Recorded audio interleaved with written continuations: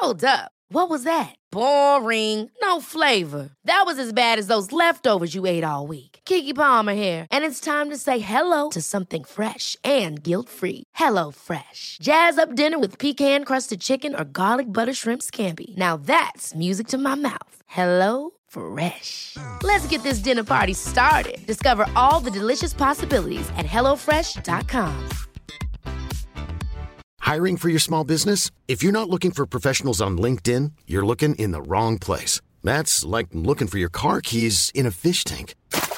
LinkedIn helps you hire professionals you can't find anywhere else, even those who aren't actively searching for a new job but might be open to the perfect role. In a given month, over 70% of LinkedIn users don't even visit other leading job sites. So start looking in the right place. With LinkedIn, you can hire professionals like a professional. Post your free job on linkedin.com/people today. Cool fact, a crocodile can't stick out its tongue. Also, you can get health insurance for a month or just under a year in some states. United Healthcare short-term insurance plans, underwritten by Golden Rule Insurance Company, offer flexible, budget-friendly coverage for you. Learn more at uh1.com.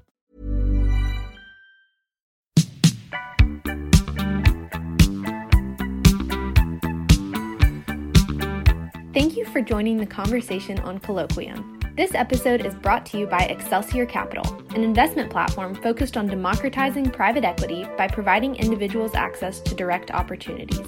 To learn more about the firm, please visit excelsiorgp.com and connect with Brian on LinkedIn.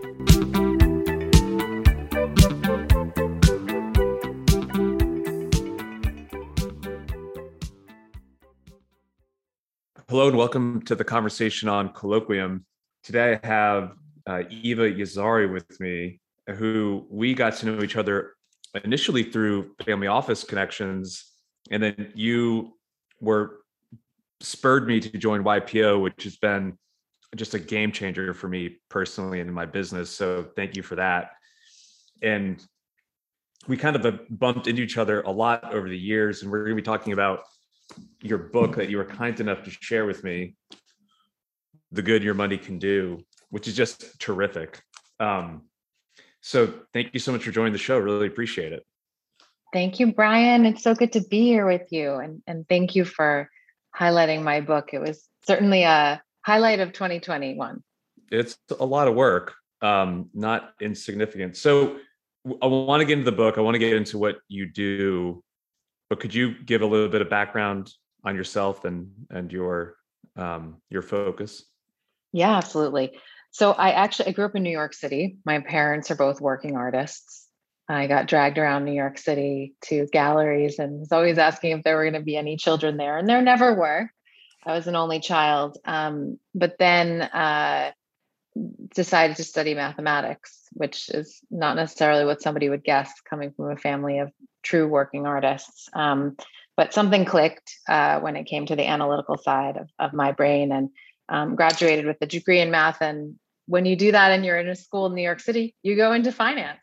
And so I started working on Wall Street, building models, investment banking, private equity, but mostly working in a fund of hedge funds. And somebody at the firm, the partner or the owner of the firm, blessed me with the activist manager relationships.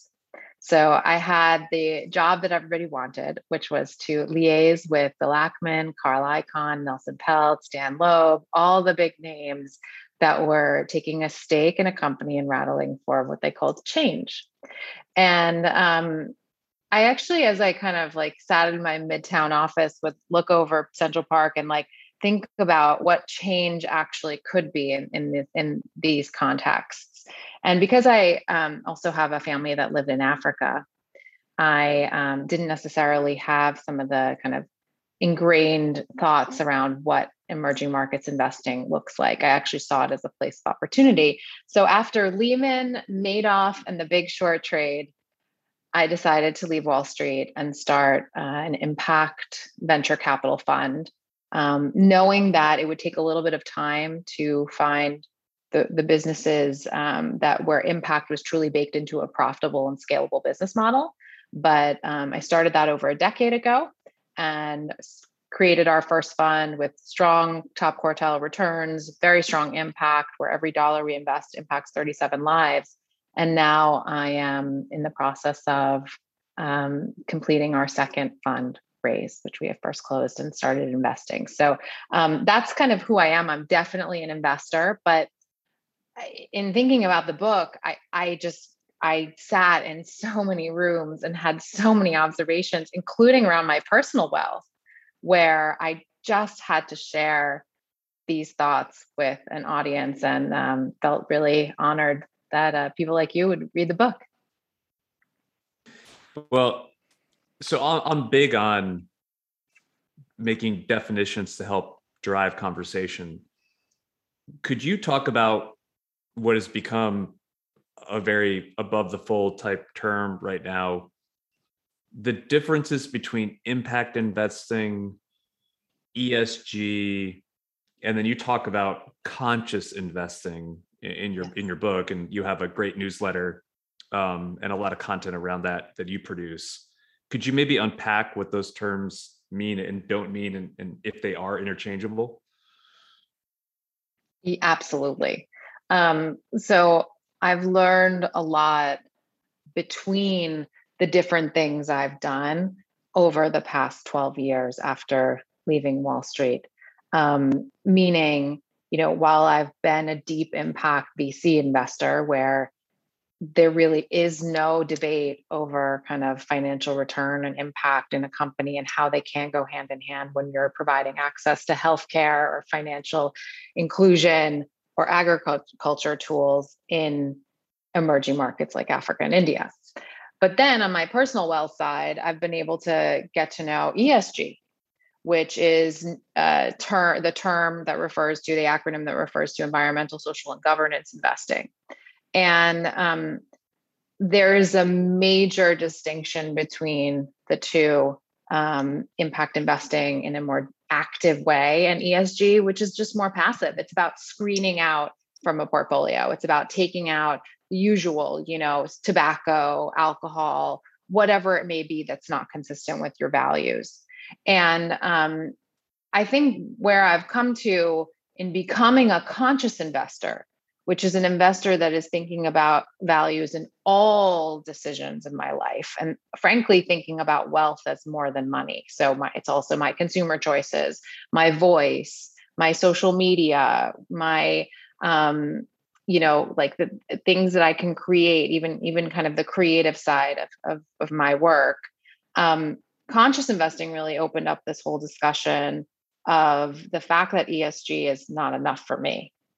And I'm even, in some of the groups that we're a part of, whether it's kind of family office world or the Young Presidents Organization, these conversations are bubbling to the surface. I think we've had ESG screened out portfolios for long enough to discern that when you open up and see what the top holdings are in these funds, they're just big tech companies. And that's been good, for performance in certain ways, depending on, what time horizon you're looking at.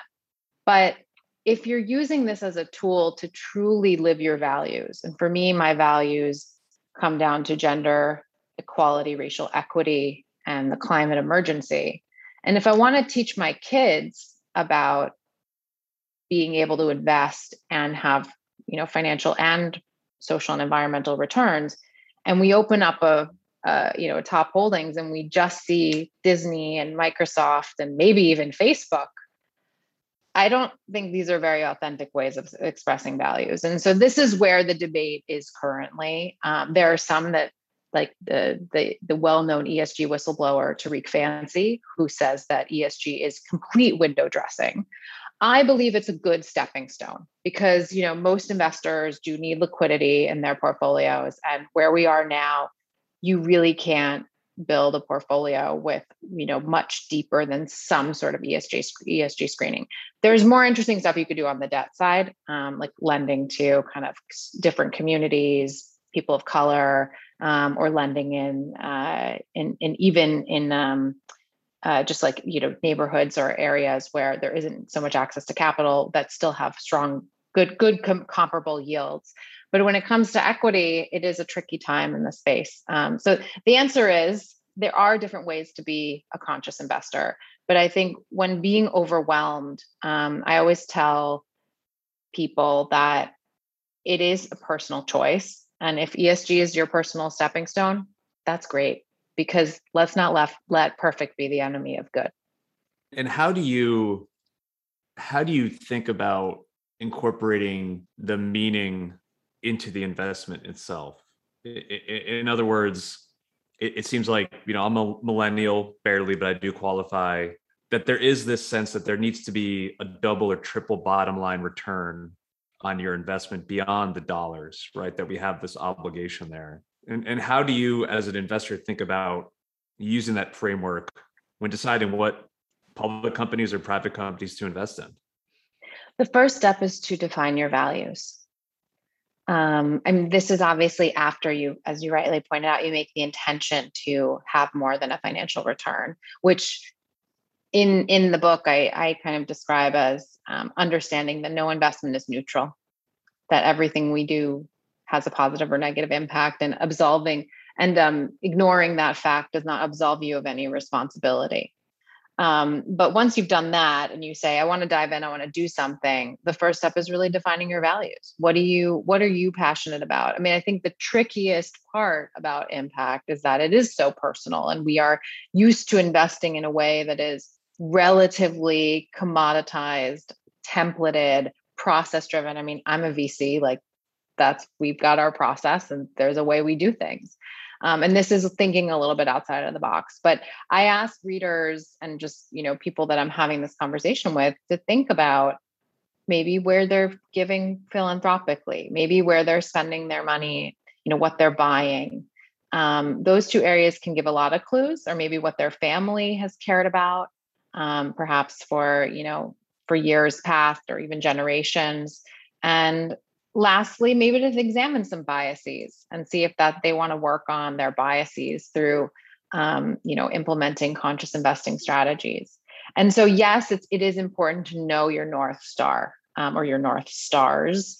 Otherwise, you will be bombarded with opportunity. You'll be bombarded with the, environmental clean tech ESG screen fund, and you'll be bombarded with a more socially oriented ESG screen fund, or one that only invests in females on boards. And you'll just be like, wow, I don't really know what to do. So the beauty is you can really tailor make a portfolio at this point in time in the ESG space to specific values. And that's why defining them is so important. So that makes a lot of sense on a go-forward basis. Mm-hmm. Is it necessary? And if so, what are best practices to do a deep dive into what you already own? And we've done that to some extent within our family, and it's very painful, like emotionally, and it can be pretty controversial as well. You really understand the various family members, like their biases, their leanings. Would love to hear your thoughts on that perspective. Yes. Knowing what you own is a component of wealth consciousness, and wealth consciousness is extremely important for becoming a conscious investor.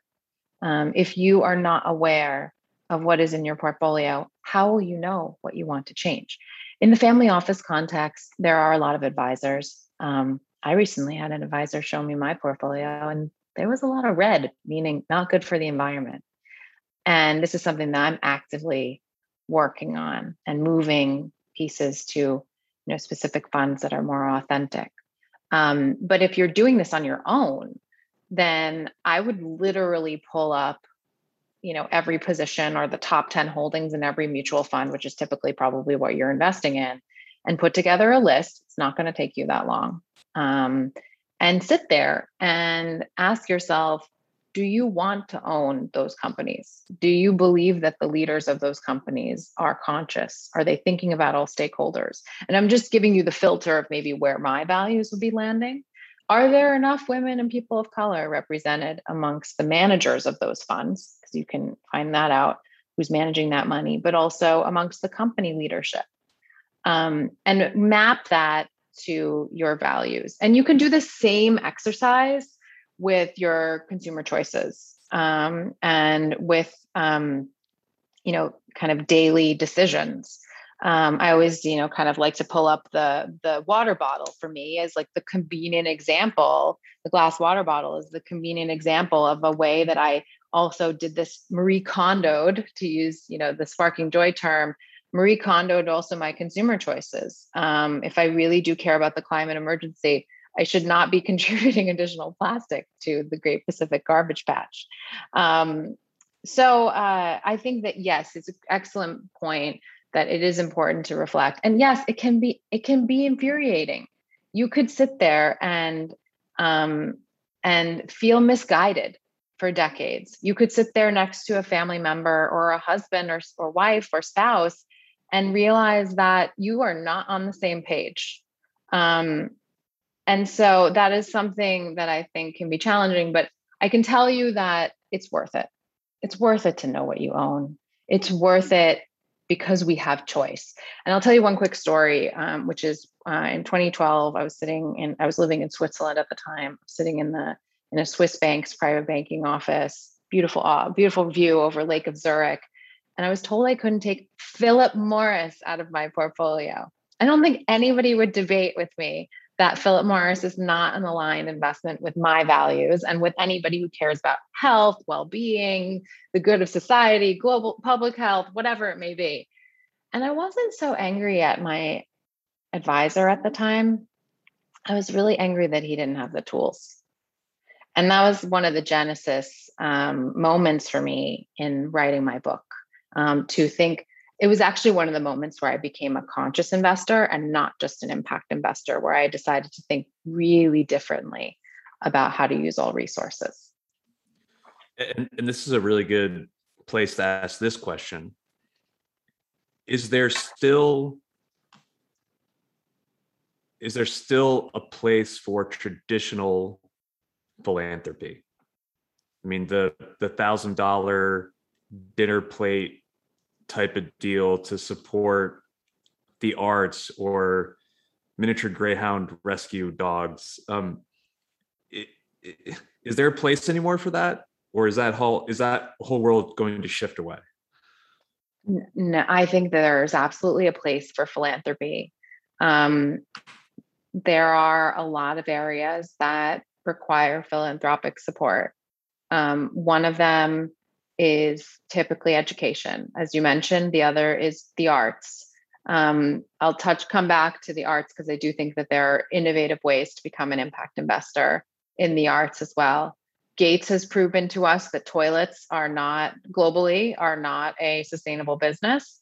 I've been an investor in a toilet business that I exited at a 2.3 times multiple on invested capital, but I could tell you that took a long time. It ate into the IRR. And so there are, I think, across the board areas that do need philanthropic support.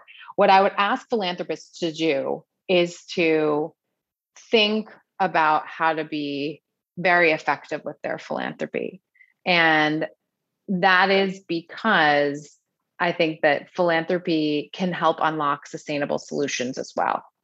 And so it doesn't always have to be a cycle of grant making. And I can tell you, as somebody who actually has spent time in the past raising grant funding, it's tiring for the people that are working in those roles. And in some cases, it would be incredible for them to have access to a more sustainable model. So to think about that. But the feeling that somebody gets when showing up at a charity gala, and I live in Dallas, these things happen every single weekend, 3 times a weekend, is something we shouldn't ignore. Why can't we have that same feeling about our investment portfolios? Why can't we wake up feeling completely aligned with our values and knowing that at the least we're making progress towards alignment with our values, and we're not trading off return? Because there is a myth out there that you have to trade off return when it comes to impact in a portfolio, and especially with ESG, that myth has been dispelled. But I think we're seeing more and more purpose-driven companies. My podcast interviews purpose-driven leaders from all across the US, Europe, and emerging markets. And what I learned from that is that this way of doing business is not new. And it also comes in many shades of gray. And I think it's a really big opportunity for investors to also reclaim the feeling of investing, and not just make it about money making more money. So, especially for older investors, like my father-in-law, for instance, right, the patriarch of the family, in his mind, there's a real delineation between what the family foundation does and what our corpus of investment assets does. When you're talking about impact investing or being a conscious investor to these type of people or this segment of the population, what have you found to be an effective pitch? What is the value proposition that you can bring to them to drive action? Yeah. Well, I think this is my mathematics side. I'm all about efficiency. So if you tell me I can have my cake and eat it too, done. But if that mindset is not there, then I think it comes down to certain paradigms around what legacy that generation wants to leave. And a sustainable legacy, I think, is one that, lives into the future. We've seen people who've created, and we can talk about even companies like Southwest Airlines that, treats its employees extremely well. It's always on time. Herb Keller was a servant leader, Wesleyan University graduate. Oh, there you go. My boy, fellow alum. Yeah, I mean, he was such a servant leader, and so I think he's a great example of, like, while he I'm sure he has a philanthropy and has had a family office and somebody's taken that on. With the business, he really created a legacy that was sustainable and long term, and that is what I think impact investing gives you that philanthropy does not. And a traditional portfolio can always feed a foundation, but bringing them together, I think, just brings so much more power into that narrative of what legacy is. So rethinking the legacy. And then the second is that we know, a good friend of mine, YPOer, wrote a book called Elevated Economics. His name is Richard Steele. He makes the case that all businesses and all investors should care about impact because millennials are inheriting $68 trillion. And I think it's a little bit of a nuanced point, but I think what's really important about this is that if millennials are not educated properly or they don't have the right tools to deploy that in a way that goes beyond ESG, the next generations will be left with significant challenges. And we're already seeing them. So I think there is a major argument. It's not just, millennials are inheriting money, and 70% of them, say that they've made an impact investment to date. That's fine. But I think, again, going back maybe to this point of legacy, you can actually materially correct some of the impacts of climate or some of the impacts of social unrest, and things that we don't even know we're going to see in the future with investment. And so if you can still achieve a market rate return, why not jump on that bandwagon and really kind of support the next generations? So, you wrote this book, you know what I'm going to say, but I'm going to call out a section that caught my attention. Wealth by itself is boring. There is a limited amount of truly fulfilling goods, services, and experiences that money can buy. Impact investing allows you to do more with your money by helping you to feed your soul, find peace, and create harmony. I thought that was actually probably pretty scary to write for your audience or for folks that we interact with, especially as a fund manager, right? But it resonates. At least it resonated with me. How do you use that in your message, in your story, in how you conduct yourself as a fund manager? Yeah, thank you for asking that. So look, I just see wealth as one element. I just see money as one element of wealth. And I was trained extremely well on Wall Street. Look, I was hanging out with Bill Ackman. I know the language of money like the back of my hand. And I just what I've kind of come to realize is that there is more, as you mentioned, and as you read, peace, harmony, feeling in going beyond just making money. And as a fund manager, I think it plays out really in a really incredible way, because it basically plays out as innovation. So what are we doing in our fund? We're investing in relatively niche strategy. So we call it need to have, is led by conscious leaders in East Africa and India. So for most American investors, that is a niche strategy. But we're creating this diversified portfolio and really actually taking the best of Wall Street best practices, diversification, risk management, but applying it to very impactful businesses. And we're expecting, the top quartile venture returns. But when we invest, we don't invest in the spray and pray model. So this is some of the ways this kind of mindset plays out, because we don't believe it's only about money. If we were to take a portfolio, let's say round numbers, 10 companies, invest in those 10 businesses, and then expect one, 10 to 20 to 30x, and then the losses be subsidized by the rest of the winners in the portfolio, we would be banking on the loss of social impact. So when you put the impact and the financial return on the same plane, you start to make different decisions. That doesn't mean that we can't achieve the same returns as other venture funds. It just means we have to kind of rethink our funding model. So we are looking for companies that are more consistently banded between 5 and 10x, and we have a couple 20 and 50x's modeled out in our fund modeling. The other way is that we're giving a percentage of the general partner profit share to every founder in the portfolio. I think this is a strategy every Silicon Valley VC should adopt, because think about it in a competitive situation. There is an enlightened self-interest component to us doing this, in addition to making sure that we want our founders to believe that they are partners and owners in our work truly. They will also value us differently when we come to the table as an investor in their company, when they meet other incredible entrepreneurs that we should be talking to add to the portfolio.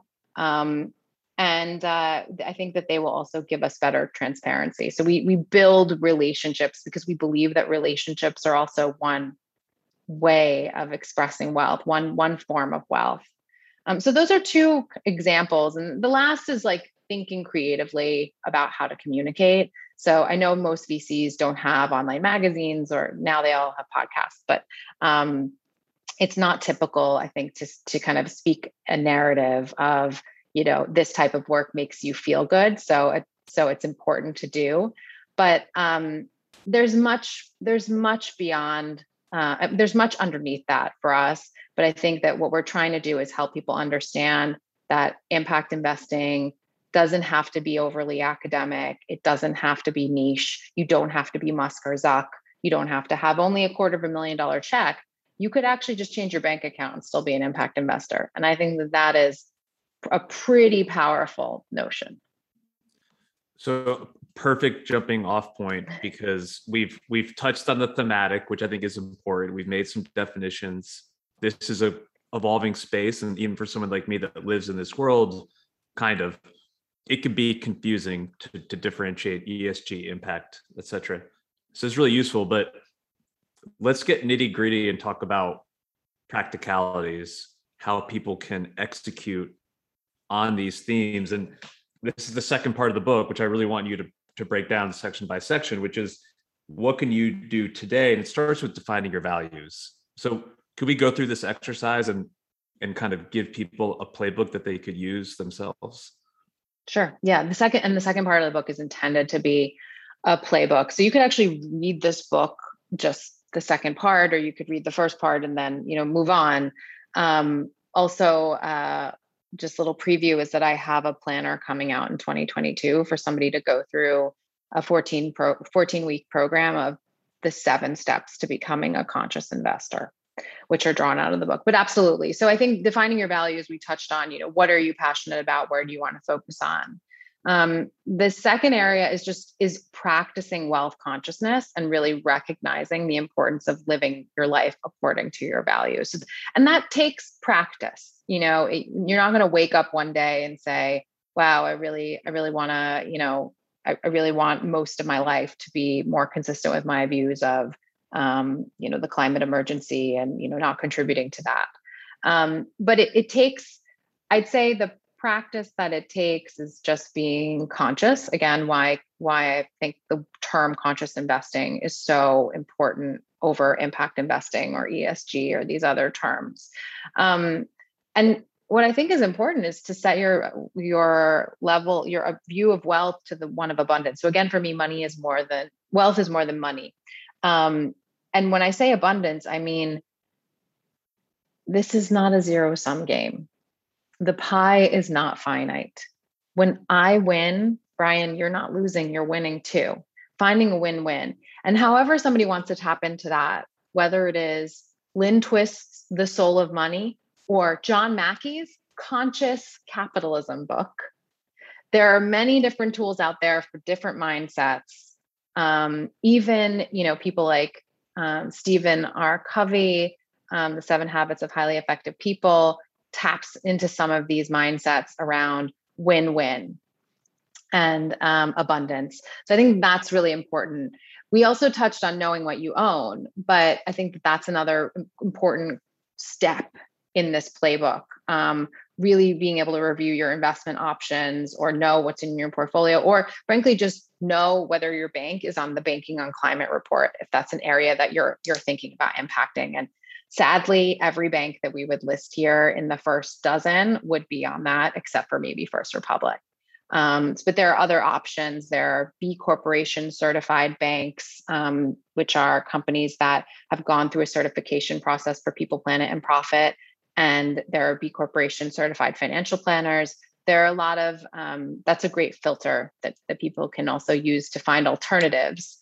Because once they appreciate the fact that you can generate social, environmental, and financial return, you can really start to act. And the book has a pretty extensive chapter 7 around what you can actually do. And then the last 2 points are creating a community. This is not work that you can really do on your own. It can get frustrating. It can get confusing. It can get just, tiring at times. And whether that's finding a group within the Young Presidents Organization, finding a group within a family office group, finding an Invest for Better chapter. There's a great organization. I know there's one. I don't know if there's one in Tennessee. I know there's one in Arkansas for sure. And I have a small group here in Dallas. But these are actually women who've come together who are interested in more impact investing. And there's a easy 6-meeting curriculum to take women on the journey. And frankly, it can be adopted for anybody. It's on their website. And then the last point is to think about other areas. So to be a discerning consumer and an active citizen, and to use the other tools. So to help recognize that there are other tools out there, and it's not just about money. So again, the book is really helpful to walk through all this, and I highly recommend it. We'll link to the show notes to it, but definitely want people to check it out because it's a great resource. Let's pivot now to a little bit of what you do on the investing side, on the fund business. Explain to me that journey and some of the mistakes, some of the wins, the losses, what the focus is on the fund, and where you're finding opportunity today. Yeah. Well, most investors are underallocated to emerging markets, whether it's through an institutional portfolio or whether they're allocating on their own. And what really got me excited was a study called The Next 4 Billion. It's very, very old, and I'm sure there have been updated versions of studies like this. But it basically said that low-income individuals do have budgets for basic goods and services. And, things like education, I think we've mentioned previously, they do require more subsidy. But when it comes to healthcare, banking the unbanked, and even agriculture innovations and tools, there are a lot of businesses out there that have not been rethought, have not been innovated, have not been disrupted. And so that's where I invest. It's in seed and Series A stage businesses that are providing access to need to have. The secret sauce for me is conscious leadership. I believe that where you don't want to have, if you don't intend to have a trade-off between financial and social and environmental returns, then you need to have a conscious leader running that business. And I'm not sure this is my favorite recommendation, but I have read John Mackey's Conscious Leadership book. I think it's a good primer to what conscious leadership actually is. And then there are some other sources to go a little bit deeper. But we do use that as a filter. We actually score for it in our due diligence process. We have a questionnaire that we send in kind of the mid to late stage of DD as well out to founders. But other than that, we apply the very, very VC traditional approach to our due diligence. And we do it regardless of whether we're leading a deal or not, because we're very due diligence, I would say, kind of not heavy, but we're very focused on making sure that we're investing in the most legitimate and viable companies with a promise of the impact attached to them. I'm seeing a lot of opportunities in healthcare right now, particularly in Africa. There is one doctor, for example, in Uganda for every 50,000 people. I think it's I can't remember what the US stat is, but it's definitely not that. It's very, very different. And what that means is, people still need medical support, but they just don't have access to it. And so creating the right model, whether it's telemedicine or whether it's brick and mortar, but leveraging technology. And we're looking at a great company right now that's using a pretty strong clinical decision-making system for their healthcare workers in their clinics. I think there's tremendous, tremendous opportunity.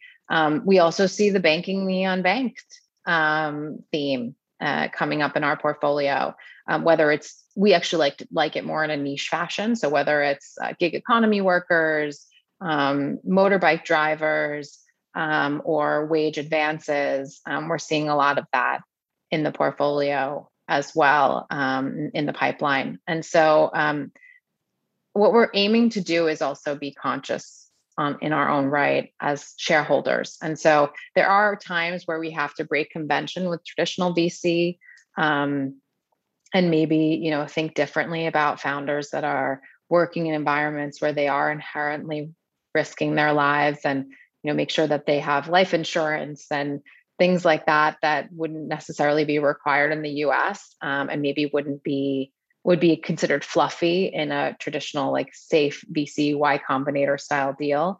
But I think, it's important to apply local context.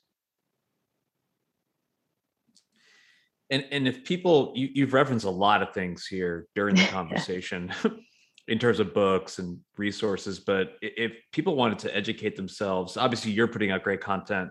The book is terrific, but what are you digesting every day? Podcasts, blogs, media, to stay on the vanguard of this entire industry? Yeah, I'm actually doing the workbook for the 7 Habits of Highly Effective People right now. I think people somewhat underestimate or, often don't know that a lot of these business books have been broken down into kind of planners or workbooks.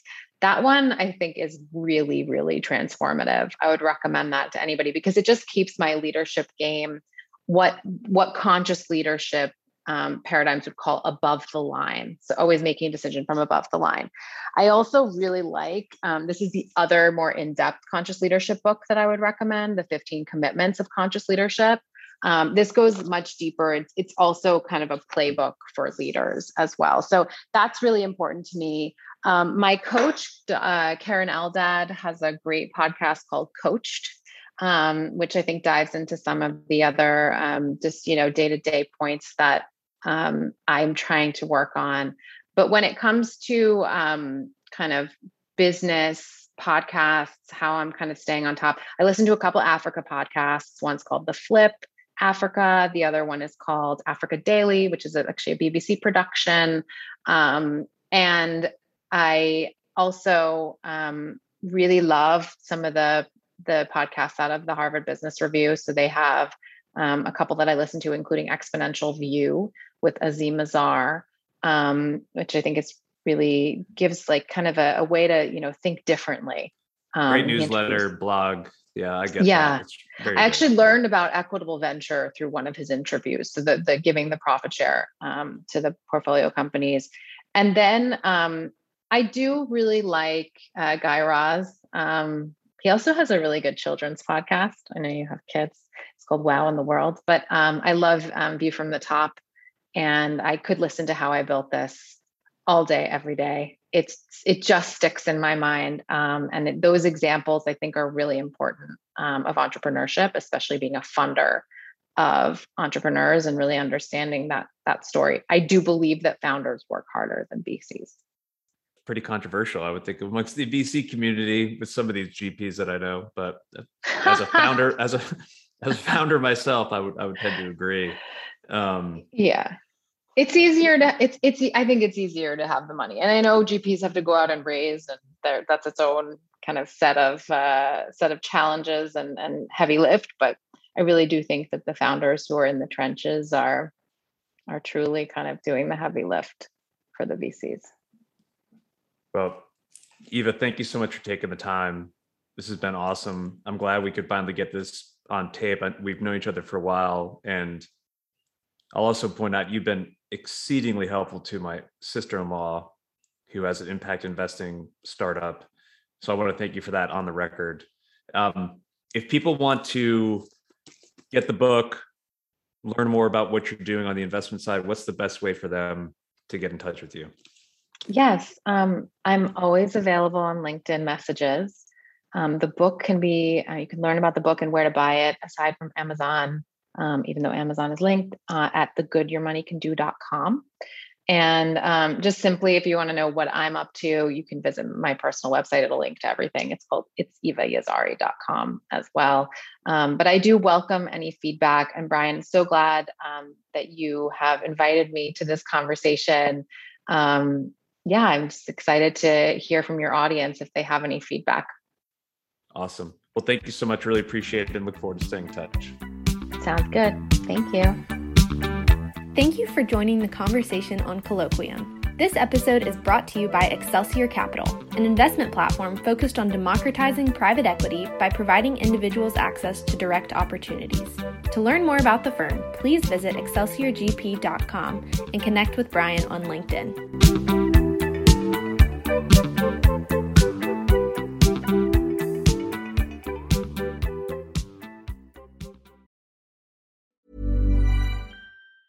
Ever catch yourself eating the same flavorless dinner 3 days in a row? Dreaming of something better? Well, HelloFresh is your guilt-free dream come true, baby. It's me, Keke Palmer. Let's wake up those taste buds with hot, juicy pecan-crusted chicken or garlic butter shrimp scampi. Hello Fresh. Stop dreaming of all the delicious possibilities and dig in at HelloFresh.com. Let's get this dinner party started. Planning for your next trip? Elevate your travel style with Quince. Quince has all the jet-setting essentials you'll want for your next getaway, like European linen, premium luggage options, buttery soft Italian leather bags, and so much more. And is all priced at 50 to 80% less than similar brands. Plus, Quince only works with factories that use safe and ethical manufacturing practices. Pack your bags with high-quality essentials you'll be wearing for vacations to come with Quince. Go to quince.com/pack for free shipping and 365-day returns. Mom deserves the best, and there's no better place to shop for Mother's Day than Whole Foods Market. They're your destination for unbeatable savings, from premium gifts to show-stopping flowers and irresistible desserts. Start by saving 33% with Prime on all body care and candles. Then get a 15-stem bunch of tulips for just $9.99 each with Prime. Round out Mom's menu with festive rosé, irresistible berry chantilly cake, and more special treats. Come celebrate Mother's Day at Whole Foods Market.